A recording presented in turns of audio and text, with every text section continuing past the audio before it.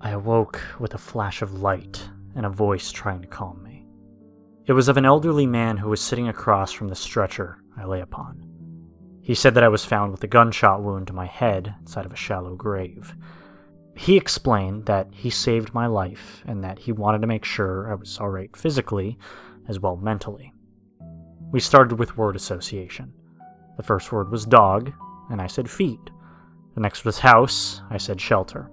He said night, I said sleep.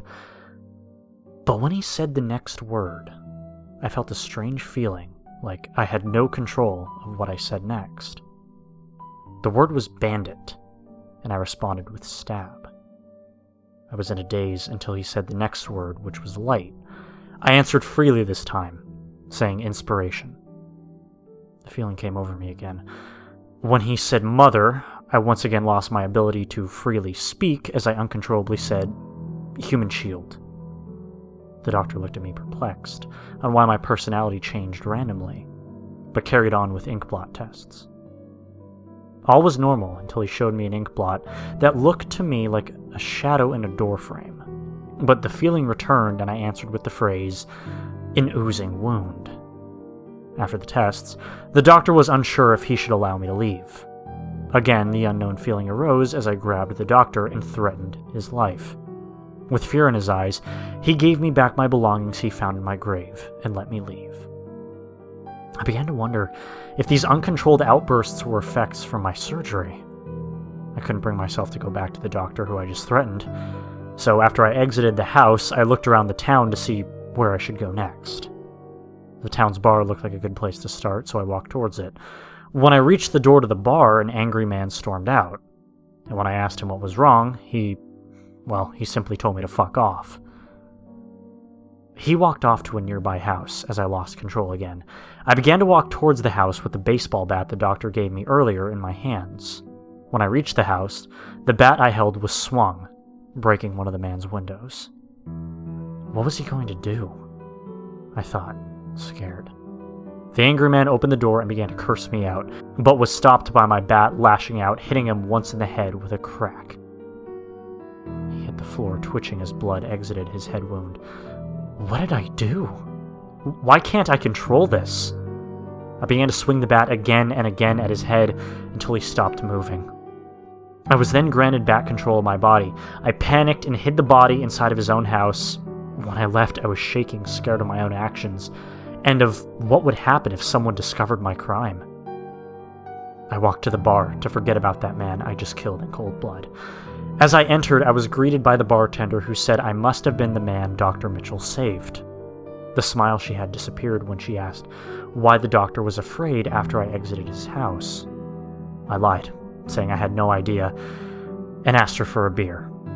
She turned around and began to grab a beer when that horrible feeling returned. Again, my hand was about to grab my bat when a voice of a nearby man asked me what I was doing. I said I was merely looking for my money as I pulled out the caps to buy the beer and paid the bartender. I still was not in control.